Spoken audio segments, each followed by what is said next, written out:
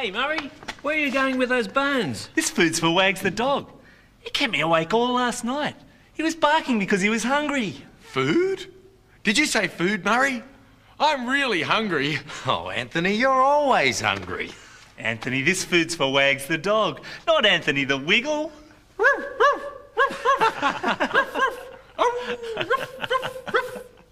me, oh, my. He barks all day and night. Here comes Wags, my dog Wags. He eats so much that his tummy drags. Oh me, oh my. He barks all day and night. He runs around and digs the ground. He plays with bones and he makes this sound. Oh me, oh my. He barks all day and night. I love Wags so much. My dog wags. Does it? Mm-hmm. It does. It wags more than its tail. Actually, it's not a very good dog. My dog has no nose. Why's that? No, you're supposed to say, how does it smell? How does it smell? Bloody terrible. Okay. The reason why. Oh God. What's got 4 legs and has trouble getting up a set of stairs backwards? A Jesus. corgi with a hard on. That even made me laugh. Oh, hang on. Backwards would be easier, wouldn't it? Oh yeah, sorry, frontwards.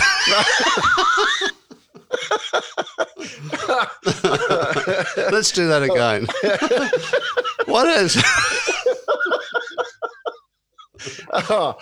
And this is a great prelude to our next guest. We've got a very special guest today. Who knows all about my dog Wags? That's right. His name is Murray Cook, and Murray is a former Wiggle, but I think he still comes. Remember? No, I don't actually remember. My kids are older now. It's been a long time. Oh, I know all their songs because my kids just happen to have grown up at their peak. Yep. When the Wiggles were the Wiggles, now they're franchise, so it's any man and his dog is in the team. But Wags is still there. That's the dog. Wags is still there, but it's when the core team were the people that we grew familiar with, and Murray was one of them. And we'll get into a little bit of that with Murray today, but also Murray has gone on to. Murray's a fine musician. I don't know if you know that. He wasn't in the Cockroaches, but he's a fine musician, a great guitarist, and has played in a lot of different bands. Who are the Cockroaches, by the way? You may as well explain it for our listeners. Oh, okay. So the Cockroaches were would you say the precursor? Is that the right word? Yeah, precursor to the Wiggles, yeah. Yeah. And aptly named because New South Welshmen are known as Cockroaches too. That's right. And I can tell you Tony Field is a big rugby league fan, and I think they even did a State of Origin song. They did? Yeah. I think if you YouTube it, you'll find it there. It's pretty funny. But let's not dwell on the Wiggles today with Murray. Let's talk about what he's doing now, why he left. All the stuff that people probably don't know. Yeah, a bit of a background story to his playing career. Yeah. Yeah, where he grew up. All that sort of stuff. The stuff that we like to delve into. That's right. Let's get him on. Okay.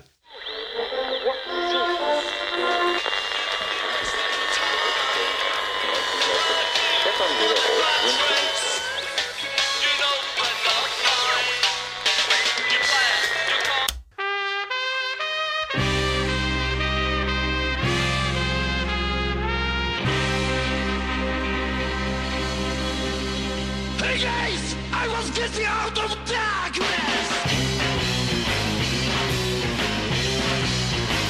Welcome to the Float Your Boat podcast about how everyday people created their road to success. The highs, the lows, pitfalls and potholes, and how they overcame it all.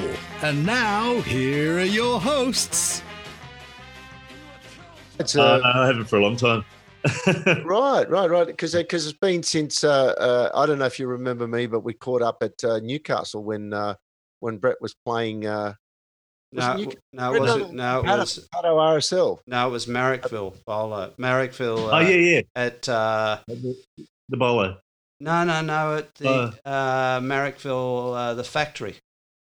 The factory. That's factory. it. The Yeah, that's factory. it. Yeah. That's it. You were out the back. Were you wearing a kilt that day? No. No, not me. No, Brett. I was. Brett was. Brett. Oh yeah. Yeah, I think I remember that. Yeah. No, I'm just I'm a nobody out the back in the green room. Just is it called the green room or the blue room? What's it called? The room that bands wait in. The one at the factory is more like just a dirty yellow colour. Yeah. In rock and roll, they don't really call them green rooms. It's just the band room. I think. The band or the band room. or the broom closet. Or the men's toilet. That's right. It was surprisingly. It surprisingly smelled really nice and didn't smell like a football team locker room. Oh, that's because the all-nighters are very clean people. That's us. These days, Clean to a core. These days. So you're well, Murray? Yeah, fine. Yeah, just How's COVID treating you, Murray? It's not treating me at all, which is good.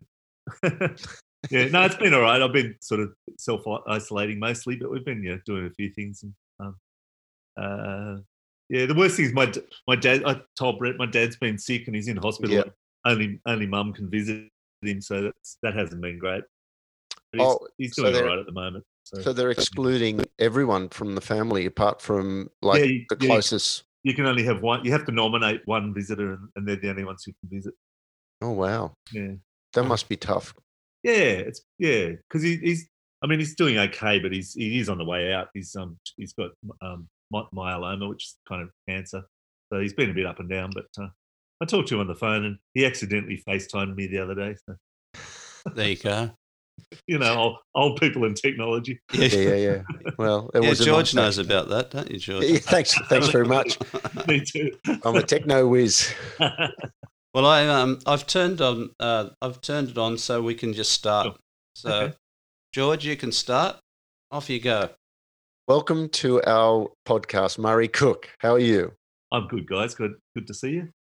Yeah, you're an old friend of Bretty Boys. You go back a number of years. You both come from a music background. Is that correct? Yeah.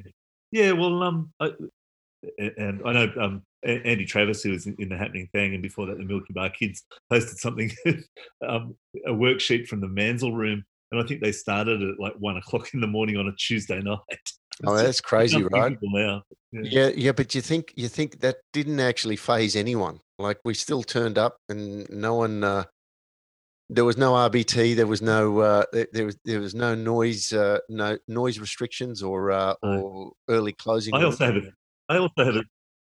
have a theory that that you could actually live on the dole in those days. So I think a lot of people did. You could go out on a Tuesday night and just sleep in.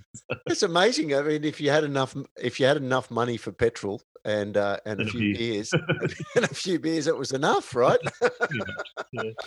So Murray, let's go back. Yeah. Where were you born and where did you grow up? Yeah, I'm a country boy. I was born in Cowra in New South Wales, and when you broke out. Yeah, I did. I haven't heard that one before, but anyway. Yeah, George hasn't got many originals. Come on, that's original. He's got a million of them. None of them are funny. Oh, what about you? Should talk. And my dad was in the police, so we moved around a little bit. In 1968, when I was 8, we moved to Orange, and I had most of my teens in Orange, and that's kind of where I really got into music and started playing guitar and all that fun stuff. And then when I was 16, the family moved to Sydney and moved to the Sutherland Shire, and did my last 2 years in school down there. And, which school? Endeavour High School. Endeavour I went to Carringbar. Oh, did you? I did. Was your dad? We could spit across the road at each other. Yeah. Was your dad still in the coppers? Was he down that way? He was all over. He moved around quite a lot, but we stayed put. But he was in the city and eventually, after I'd left home, they went to Newcastle for a while and Goulburn. And so yeah, he was in the cops till about 25 years ago. Yeah, right. When he retired. So he retired at a senior rank. I take Yeah, it? he was an assistant commissioner. So how did it go down for him? I mean, he was obviously like straighty 180 and you know, a rigorous defender of the law. What did he think of a son that was you know, a musician and an artiste? Well, he quite he's relayed this a few times to various people, but he said the classic, you know, you have to get a proper job and everything. Get a haircut, get a real job. Yeah. So no, they were both really supportive of me playing music, and they liked it as a hobby, but you know, they never thought it was really a career. But he's since said he's you know, he said, "Oh, I was wrong about that," but he could have just as easily been right. Exactly. Well, I was going to say that. Well, we're going to get into it because I mean, I'm staring at two guys that had a modicum of success, whereas so many people have not, and dare I say it, even people with a hell of a lot more talent. Yeah. Oh, excuse me. I resemble that comment. Not in your case, Murray, but in oh no, I'm owning it. I'm owning it. So the thing is, so what? I mean, okay, we're jumping ahead a little bit, but if you had to reflect on what was the real reason for your success, what would you say it was? I think it's coming up with something that kind of no one else is really doing in the same way that you're doing, and there's a lot of luck. You know, coming along at the right time, meeting the right people. I mean, I met Anthony, who had been in the Cockroaches at university, and we started doing this thing, and we just thought it was a hobby. We didn't think it was going to take off. So yeah, look, it was just fate that we met, or just, you know, coincidence that we met. But then there's a lot of, it's hard work as well. You know, you got to put the hours in, and it's also sometimes a leap of faith. I guess when we first, with the Wiggles, when we first decided to quit our jobs, and we didn't really know whether we could make a go of it, but sometimes you just got to go, okay, we're just going to give it a go and see what happens, and really dedicate ourselves to it. So I think it's a bunch of stuff. Yeah. And in our case too, just our background, because it's more than just being a musician. We, you know, because we were early childhood teachers, we had that as well. So, but I think it's a lot of it's belief in yourself, belief in what you're doing. You know, listening to advice, but not exclusively following it. Yeah, I mean, Brett often goes on about how it's luck and timing. It's huge. It's a huge part of it. But you can't do it. Plenty of people have that, but if you don't put the work in, you know, it's not going to happen.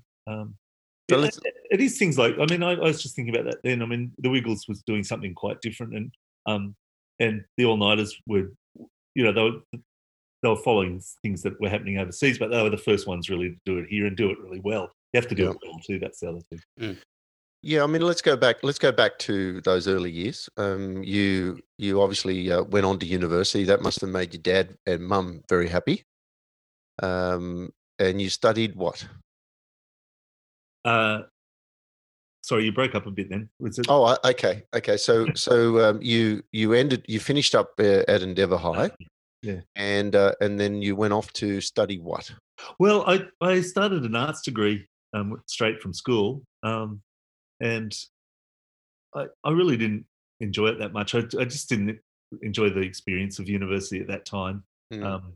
It just wasn't right for me at the time. I don't think I was mature enough, and I quit that after just under a year, and you know, my dad said, "Oh, well, if you're not going to go to uni, you got to get a job." So I went and worked in the public service, the tax office, for quite a few years. The tax office or any public service job was pretty good if you're an aspiring musician, because I was playing in bands by this stage around Sydney, and it was good because you had flexi time. You know, they turned a blind eye sometimes if you turned up a bit late, or if you're a little bit tired after playing in the band room on a Tuesday night.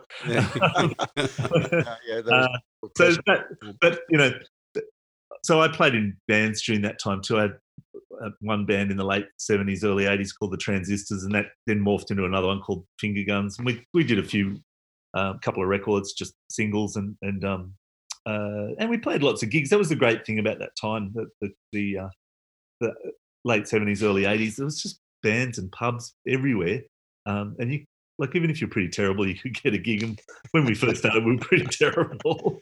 But we played all over the place and, and met lots of people and had a just great experience. But after about 7 or 8 years, I kind of went, well, it's not going to happen. Music's not going to be my thing. And I certainly didn't want to stay at the tax office. So I went back to university, or went and did a new course, and I thought I'd do teaching. And I looked into it, and early childhood teaching seemed really interesting. It was a slightly different focus. It was, instead of in primary and that kind of and later years, they focus much more on curriculum and learning the curriculum and learning how to teach those things. But early childhood, they do much more about where's the child at. It's sort of based around child development much more. And also there was a lot of the use of the arts and music, and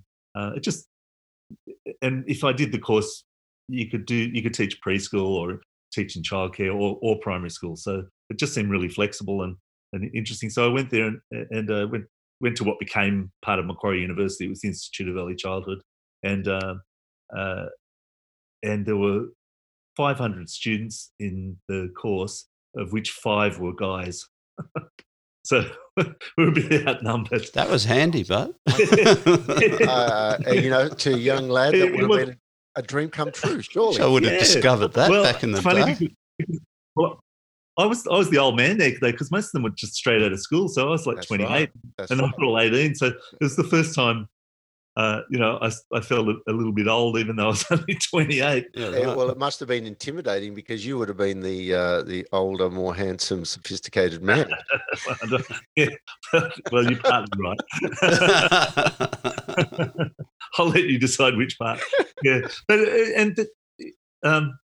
that's when I ran in, met Anthony, and then later Greg, who became part of the Wiggles, and so it was, for me, it was such a huge part of my journey, really, and it's where the Wiggles really began was back there.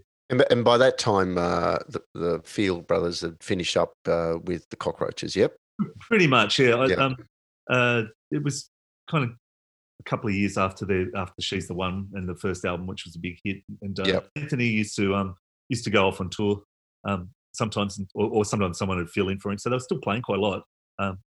But yeah, while we were there, it kind of petered out a bit more.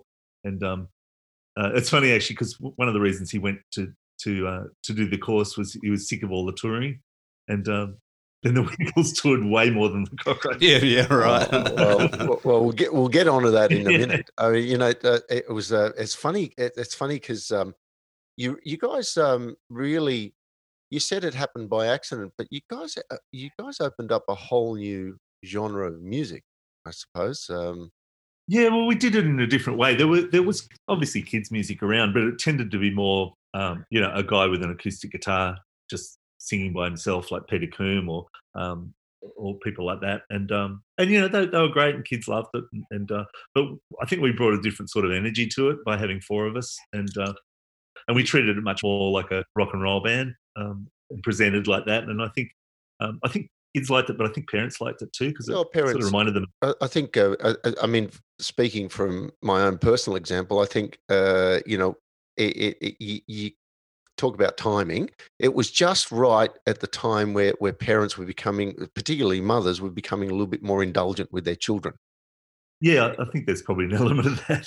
Yes, and they actually, they enjoyed. I mean, one of the things that I observed, which I marvelled at, because I've actually went to a couple of concerts, and I was surrounded, like your university days, I was surrounded by mostly women. Yeah.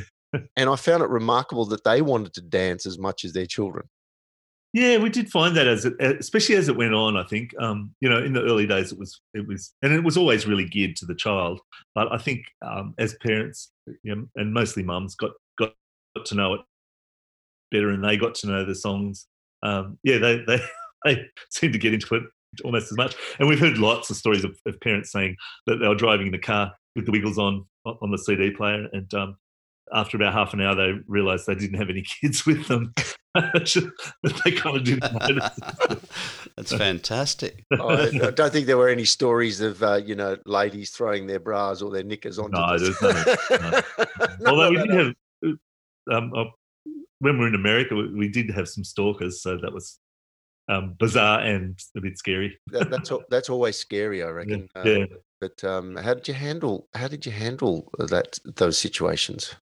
You mostly kind of ignored it, but if they got a bit out of hand, we had like a form letter from the office that would be sent out, and that usually stopped them. Yeah, right. So Murray, how many years did you actually? Because the touring probably started pretty quickly when the Wiggles sort of started to hit. How long were you touring for?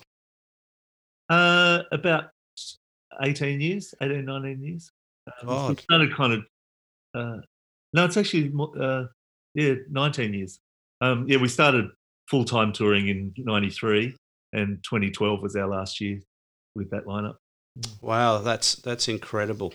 Yeah, and, from about the early 2000s on, a lot of that was in the US. We were spending probably about 3 or 4 months of the year in the US. I take it that was a really generous market for you. Yeah, look, when we headed over there, because we'd already been well known and successful in Australia for 8 or 9 years, I guess, by then, and we really just treated it as an adventure. We had no illusions that we were going to crack the American market. We just went, let's go over there and see what we can do, and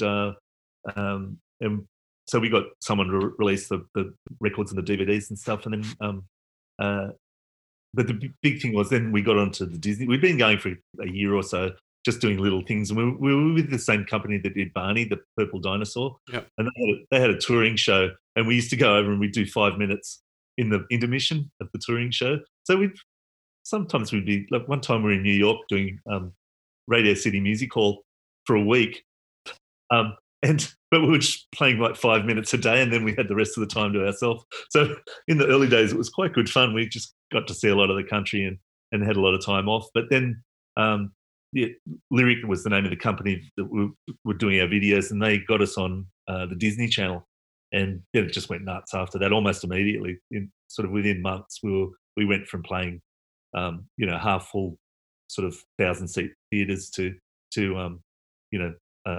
playing arenas, 5,000-seat arenas. That's amazing. That is an amazing aspect of the American market too, that it just has so much depth once you crack it. Absolutely. And when you like in Australia, if you're going to just do like people who come from overseas to tour here, do the capital cities, and they might do, Brisbane, Sydney, Melbourne, maybe Adelaide, maybe Perth. Over there, they've got just hundreds of cities of that size. So you could really go over there and just spend all your time there just touring. We've kind of limited it because, we had families and we're getting a little older, and so we would go for about 6 weeks at a time, but we do probably 3 or 4 trips a year. And the question that Brett couldn't answer when I asked, what colour Wiggle were you? I was red.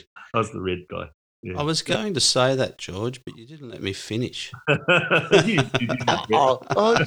admitted you didn't know. I know.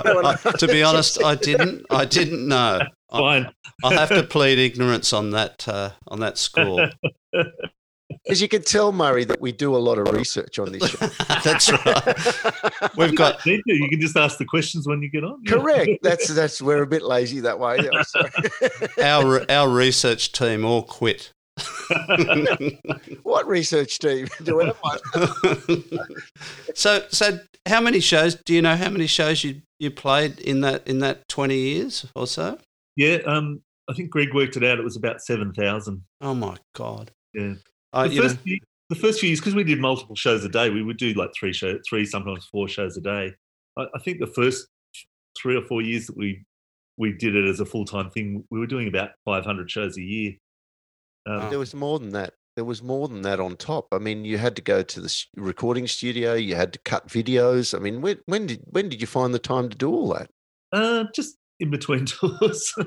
I know it was really insane. The whole schedule was really insane. And I think probably by the end of the time when Jeff and Greg had kind of already left and come back, but it was when we decided to stop the whole stop touring and try out a new lineup. There probably was an element of burnout. I kind of didn't really recognise it, and we probably just needed a rest. But it was full on. It was really full on, but it was great fun. And when it's happening, and when great amazing things are happening, you kind of just go with it. But when did the fun start bleaching out? Well, I think it was the grind of the touring really in the last few years before I left. Because the shows were always fun. We always loved playing the live shows. They were just such great audiences and crazy. Anything could happen almost. And the parents were great too. And it was just once you've been, especially in the States, because 6 weeks on a bus. And we're playing all sorts of places. So sometimes it would be little places. And the first time you go to, Birmingham, Alabama, it's kind of interesting. But the third time, not so much. No offense to anyone in Alabama. But I just use that as an example. Like this, like you never get sick of going to New York or LA or Chicago, some of those places. But some of the other places have just a little less to offer, which is probably great for living there, but not so great for just popping in for a day or two. So you saw some pokey holes. Yeah. Stuck inside a mobile with the Memphis Blues again. The other great thing in America, though, is nearly every town you go to, there's a song. Yeah, that's right. So Anthony and I we'd usually come up with the songs. Well, it's just a question for you. Who came up with My Dog Wags? I think that might be Anthony. Yeah, because that was a really popular one with my two oldest. Is that right, George? Yeah, and me. And I was going to say, truly, it's George. That's true. I sang that a lot. Even in the preamble, he raved on about Wags. Right? Yeah, I know. He knows his stuff.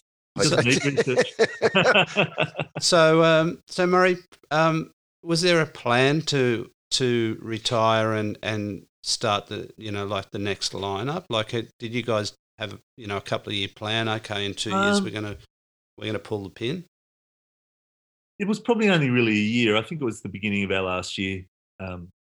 We decided it. Jeff kind of initiated it a bit. Jeff's, as you probably know, Brett, is a little bit older than us, and he's about 100, isn't he? Yeah, he's like Travis. Travis in the all-nighters is 71. So Jeff is older. He doesn't look. He doesn't look good. He's much older. Yeah, he's 68 this year. I think 68. All right. Yeah. I'm 60 this year. So yes, and he was having a few sort of health issues back and a few other things, and he'd been saying for a while, it's not an indefinite thing. You can't just keep doing it forever, and because it's a pretty high energy show too. Anyway, he kind of went, I think I might be done. And hang on a minute. Wasn't he mostly asleep? It was what we made him do when he woke up. Yeah, that's right. It was pretty much just the year, and we already had the new Wiggles they'd already been working with us in various capacities. We had another show that was based around Dorothy the Dinosaur, and I think they'd all been through that, and they'd come on the road with us as dancers and sort of backing singers and stuff. So they pretty much just slotted in. We didn't sort of do auditions or anything, so then we just announced it at the beginning of 2012, and pretty much spent that year doing farewell shows, and then finished up at the end of the year. I think we played in Sydney just a few days before Christmas was our last show together, then that took a little while to establish the new lineup, because everyone just went, oh, they're not the Wiggles, they're the Wiggles. Yeah, right. But the great thing about our audience is that there's a new lot coming along all the time, and so there's kids now who go to see the new Wiggles. I can walk through the audience and they don't know who I am. The parents all do. But the parents were going, look, it's Murray, and the kids like, because a lot of those parents were the kids that were dancing. Nearly all of them were. Yeah, that old. But the new lineup. So the Wiggles is not a franchise. No, we did have a couple of franchises that we kind of ran, or one of them we ran, but they were foreign language ones, and it didn't work that well. It's a bit hard to control, so we sort of pulled the pin on that. But no, the new Wiggles is ours. Yeah. So Murray, are you still involved? Like, are you still a partner in the brand? Yeah. And I'm on the board and all that stuff. I was at another Zoom meeting just before this. Right. On the board. It's a real business. It is.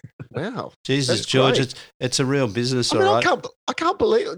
No, it is a real business. I know it was a big machine. I get that, but it's not the concept that most people have of musos. Yeah. Like, that they have a board. It's funny because I used to hate the meetings when I was actually doing the shows, but really? now I really like them because I get to see Jeff and Anthony and Lockie and Emma, and they're great people. So it's kind of social as much as anything. Who put that together? That kind of structure? We did, years ago, yeah. So we had the normal kind of management that most sort of rock bands have initially. Where our first manager was Jeremy Fabini, who was Metal as Anything and the Cockroaches manager, and then we had another guy for a while. Where they have their own sort of management company, and you pay them everything. A commission. Yeah. Everything. A commission. Up to cost. And then we just got advice from people and sort of changed it into more a company that has a managing director and that kind of stuff. And has Paul been the manager long term now?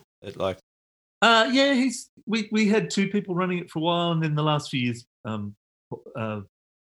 Paul was doing it, and we just had a change again now. So we're doing some restructuring. Yeah. Right. Oh, interesting. Wow, I love that. It's run like a business. It's great. Fantastic. It'd be one of the rare musical or creative type organisations that does have a proper board, I would think. Yeah. Well, it kind of worked well for us, and it means that we have control, and you don't have a manager saying you got to do this. Although there's always a bit of that. So Tony, like, you guys sort of semi-retire. You go onto the board, you become fat, and like all that sort of stuff, middle-aged, and Tony still manages to get up there, like day after day, and have that genuine charisma that he's got. How does he bloody well do that? He's just nuts. Well, I know Tony well enough to know that is he resembles that comment. So he's the last man standing, right? Yeah. Well, he got very fit in the last 10 years. That's one thing. He slowed down a little bit. He won't mind me saying that. And that's the good thing about having some young people in the group. You can he's kind of taken a bit of the role that I used to do. If the dancing was too hard, I'd say, I'll just play guitar on this one. Yeah, right. But he loves it. He just loves it, and he's very driven. He's a really driven person, and even though like we're still involved, it's and the new Wiggles are very much involved, but he's like the heart of it and really drives things. He's an amazing ideas person.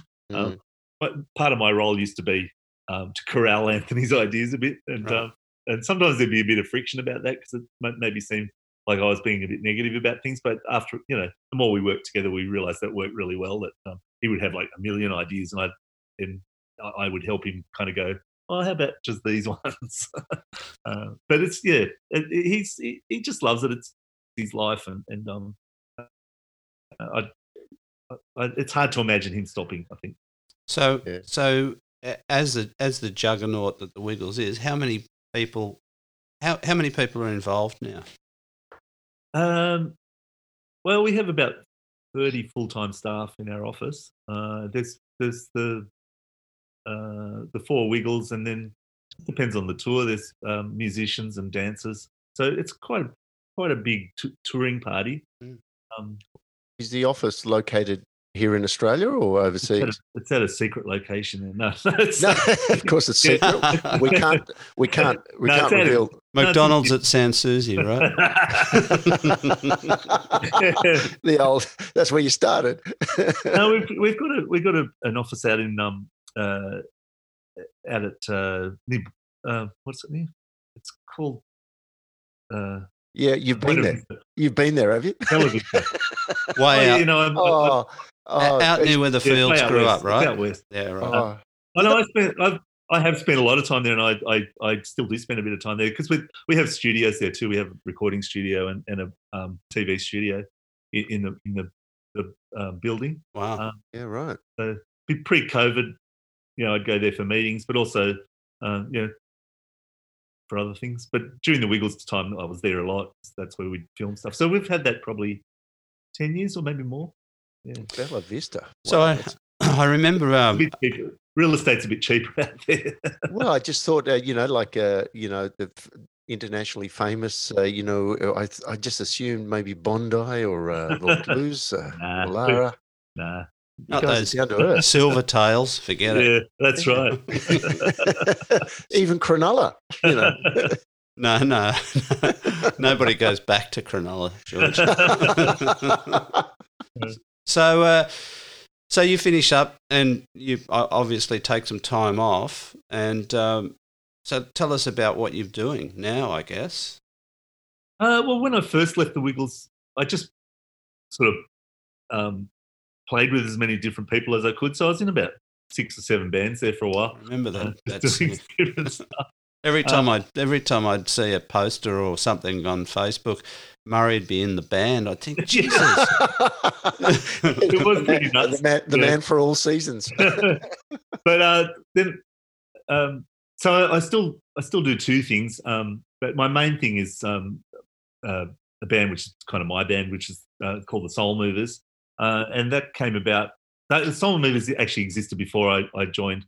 It was Dennis Tech from Radio Birdman.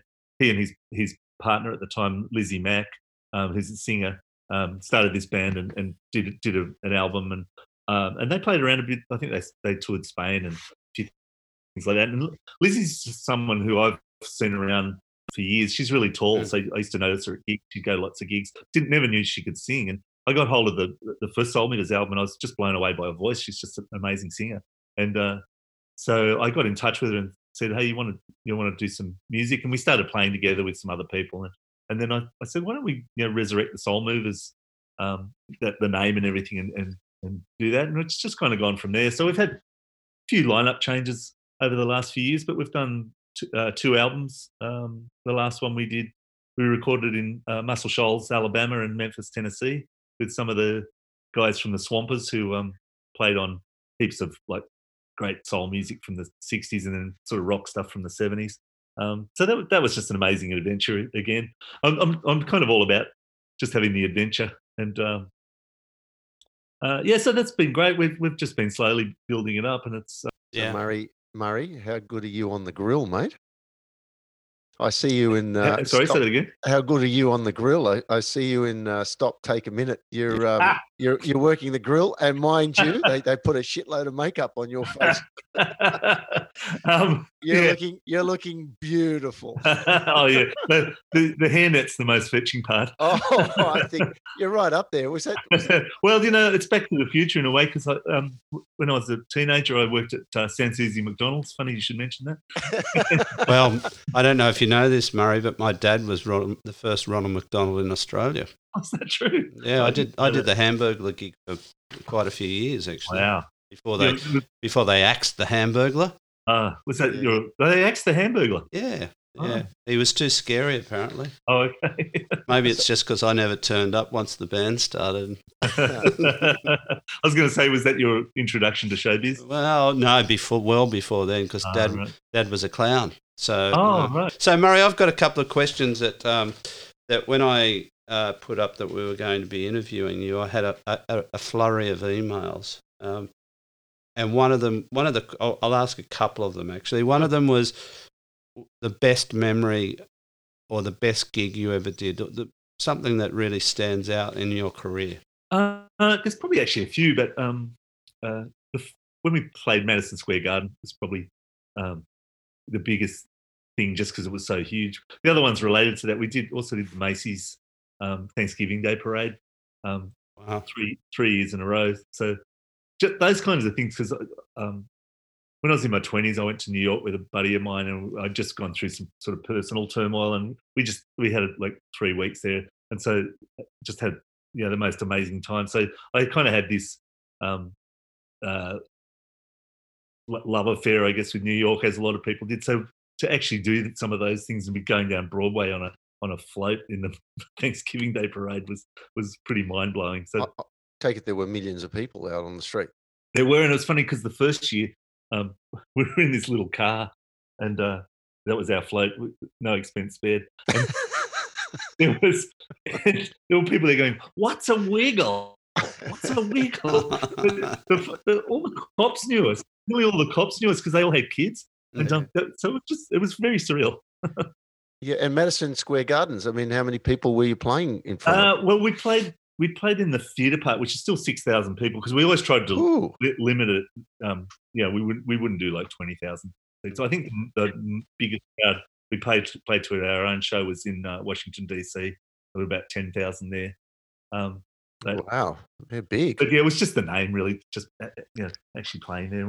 And the night before we did our first run there, the Strokes were on the Strokes had just hit big, and they were on the front cover of Rolling Stone, and they played there the night before we started, and they did one show, and we did 12. Wow. There you go. So next question. What was the first gig you ever went to?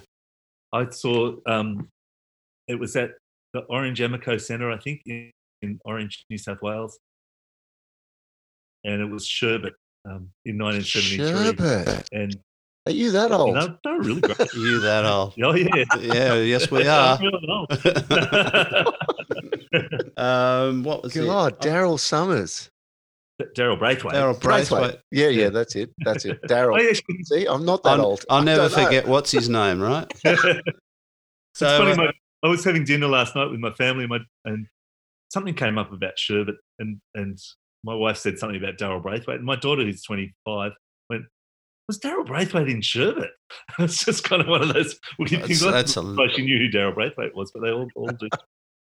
How many kids do you have, Murray? Two. Yeah. Girl? No, girl, boy. Girl, boy. My girl's, she's actually 26 next week. Yep. And my son's 23. Yeah, right. And what do they do? Are they in the music biz? No, they like music. In fact, my son kind of rejected it when he was young, because he said that's what takes Dad away, which was kind of a bit sad. But, but he's artistic. He's the young one. He draws. He does sort of comic book art, and he's actually been in the US and in New Jersey at a college there that specialises in that sort of art. Wow. But, he's doing it remotely now. He came home because it was getting a bit crazy over there. But he's pretty good at that. So you didn't take your family and kids with you when you went on tour? We occasionally did, but it was once they were at school, it was kind of a bit hard, especially at the high school. It was pretty tough. And then my daughter's studying. She's doing a PhD in history and gender studies, and she's slightly disabled, so she plays wheelchair basketball, and she's in the Australian wheelchair basketball team. So the thing that got cancelled. She was supposed to be going to the Paralympics in August, but that's next year now. So. Wow, that's incredible. I mean, I find it incredible that people can play tennis or basketball in wheelchairs. So, because I always think of it as a very fast. Yeah, it is fast. You should see it. It's a great game. It's like it's not just a great disabled game. It's a really, really great game. Yeah, right. That's amazing. And so you've been married for how many years? 30-something, 31. 31. I should get that right, shouldn't I? You get less for murder. Exactly. So a couple more questions before we wind up. Best advice you've ever been given? I think probably it sounds cliche, but it's just it is because it's true. It's just to believe in yourself and believe you know what you're doing, and part of that is sticking to your guns. And I think that's what we did with the Wiggles. We had a few naysayers at the beginning. Yeah. We had an agent that we went to see when we first started, because we were trying to do school shows, and she said, "Oh, there's 4 of you. You can never make a living with 4 people." And, and we fortunately didn't listen to her. So, and we've had a few of those along the way. So, some people might think it's arrogant, but we just kind of think, well, we know what we're doing and we know, where things should go. So, I think that sort of sticking to your guns and believing in yourself is pretty important. Yeah, I think you've got to get on that track and just keep on pushing forward, right? Yeah, exactly. Yeah, look, it's one of those things. It's one of those things, Murray, isn't it? That especially when you come up with an innovative idea, there's always a temptation to ask the people around you. But I guess if they were all for it, they would have come up with the idea themselves. So why listen? Yeah, I think that's right. And look, as I say about what my dad said to me, I mean, it could have not happened. We could have gone the wrong way with it, and it might not have happened. I bet he used to tell all his mates, "Gee, hasn't he done well?" Yeah. Oh yeah. He does actually say, because he brings that up occasionally. He goes, "Oh yeah, I was wrong." So, well, it's good. It takes a big man to admit you're wrong. Yeah, he's good like that. Oh man. So, George, have you got anything more for Murray before Murray? No, mate. I mean, I look forward to having a beer with you one day when COVID-19 is over. I'm looking forward to having a beer with anyone. Yes, exactly. But yes, George, I feel the same. Not to take away from what you're saying. So, to finish up, the last question. Oh no, that's going to be a big one for this bloke, isn't it? It is going. I know. There's so many to choose from. So we always finish with a song. And it's probably the hardest question for most guests, but for you it's probably even harder because your whole life is music. So what song? What am I going to play? So like my favourite song of all time. Yeah, one that really moves you or inspired you, or something that is your favourite that you never get sick of listening to. One thing I was going to mention, when I was growing up in Orange, there was a really great sort of community of musicians there, and it was, sometimes you think not much is happening in the country, but there was actually a lot of really great players. And one of them was this guy, Colin Newham, who was sort of a bit of a mentor with me a bit when I was younger, and he went on to join the Reels. Yes. The Reels came from Dubbo, which is just down the road from Orange, and so when Dave first moved to Sydney, it was about the same time I first moved to Sydney. I used to go and see them all the time. And I just loved those, just so innovative and perverse. They were their own worst enemies in some ways because they kept changing all the time just as people kind of got the hang of them. So I just remember the first time I heard Quasimodo's Dream. It was just, wow. I was just so blown away by it. Amazing song. With that. And when I hear it now, it's the same thing. I mean, the sound of it's a bit of the 80s, but it's just such a great song, and I've heard it done by different people in different ways. So so let's go with that. Murray, it's been an absolute pleasure as always. You're an inspiration to a lot of people out there, and you're not dead yet. No, not dead yet. Hopefully, got a little while left. Can I just say it's a real compliment to you and the boys from the Wiggles that despite all the great success, it's so easy to become arrogant and spoiled like a lot of bands have over the years. But you guys you strike me as a very down to earth, approachable fellow, and it's a wonderful thing. Oh, cheers, Jeff. Yeah, what's your name? George. Yeah, Jeff. Just wake up, Jeff. No, it's George. I don't know where that came from. I guess we did it to each other. Like we always, if anyone, and no one really got a big head, but if you ever looked like you might, the other guys would just bring you down. But it's also it's the Aussie way, and it's also the audience too. Like we don't think of ourselves like big rock stars or something like that. We've had huge success, but our audience are these little kids and parents and really real people. It's not that we're not surrounded by the kind of fakeness that some showbiz is. And but it is a wonderful it is a wonderful trait that Aussies and I dare say Kiwis have, that we just keep it. Yeah, I totally agree. We Yeah. used to have video guys in because we had screens and stuff when we were touring in America, and we always had the American crew, and they would say to us, none of the other acts that they worked for would talk to them. We'd always hang out with the crew. We're all working together, and they said the only ones who did were us and AC/DC. There you go. Aussies. Pretty Aussies. Yeah, exactly. And drummers. Yeah. Murray, thanks a lot for It's been a giving real us your pleasure, time. Murray. Nice to talk to you guys. And Mate, and terrific. hopefully we'll be able to put that show on that we were going to do for Vivid Yeah. very soon. We'd love to do that. What, another comeback tour for Brett Pattinson? Yeah, why not? Never too. Keep going, mate. You're dead a long time. Yeah, there's an audience there. Keep playing, I reckon. Exactly. Thanks, Murray. Good on you, boys. See you next time. Take care. Thank you.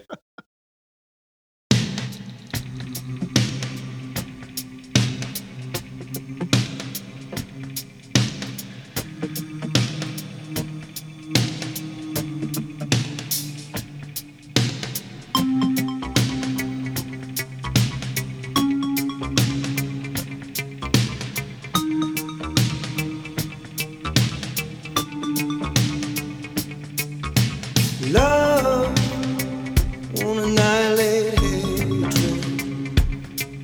It builds you up till you've had enough, then won't let you be.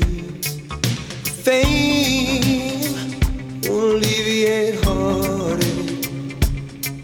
Knocks at your door, gives you the score, then won't set you free. And just when you say no more, a hand is for a key. Oh, I never wanted to be in Quasimodo's dream. Shall I beg the ringmaster, please find another me?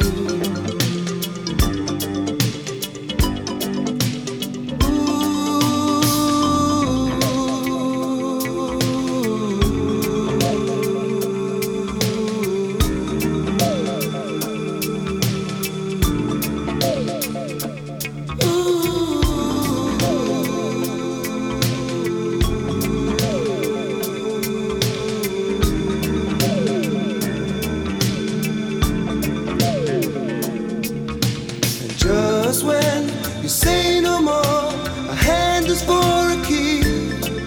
Oh, I never wanted to be in Quasimodo's dream.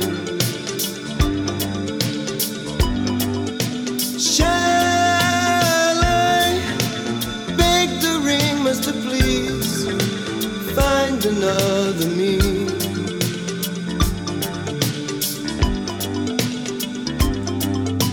Love will annihilate hatred. It builds you up till you've had enough, then won't let you be. Fame won't alleviate heartache. Knocks at your door, gives you the score, then won't set you free. And just when you say no more, a hand is for a key. Oh, I never wanted to be in Quasimodo's dream.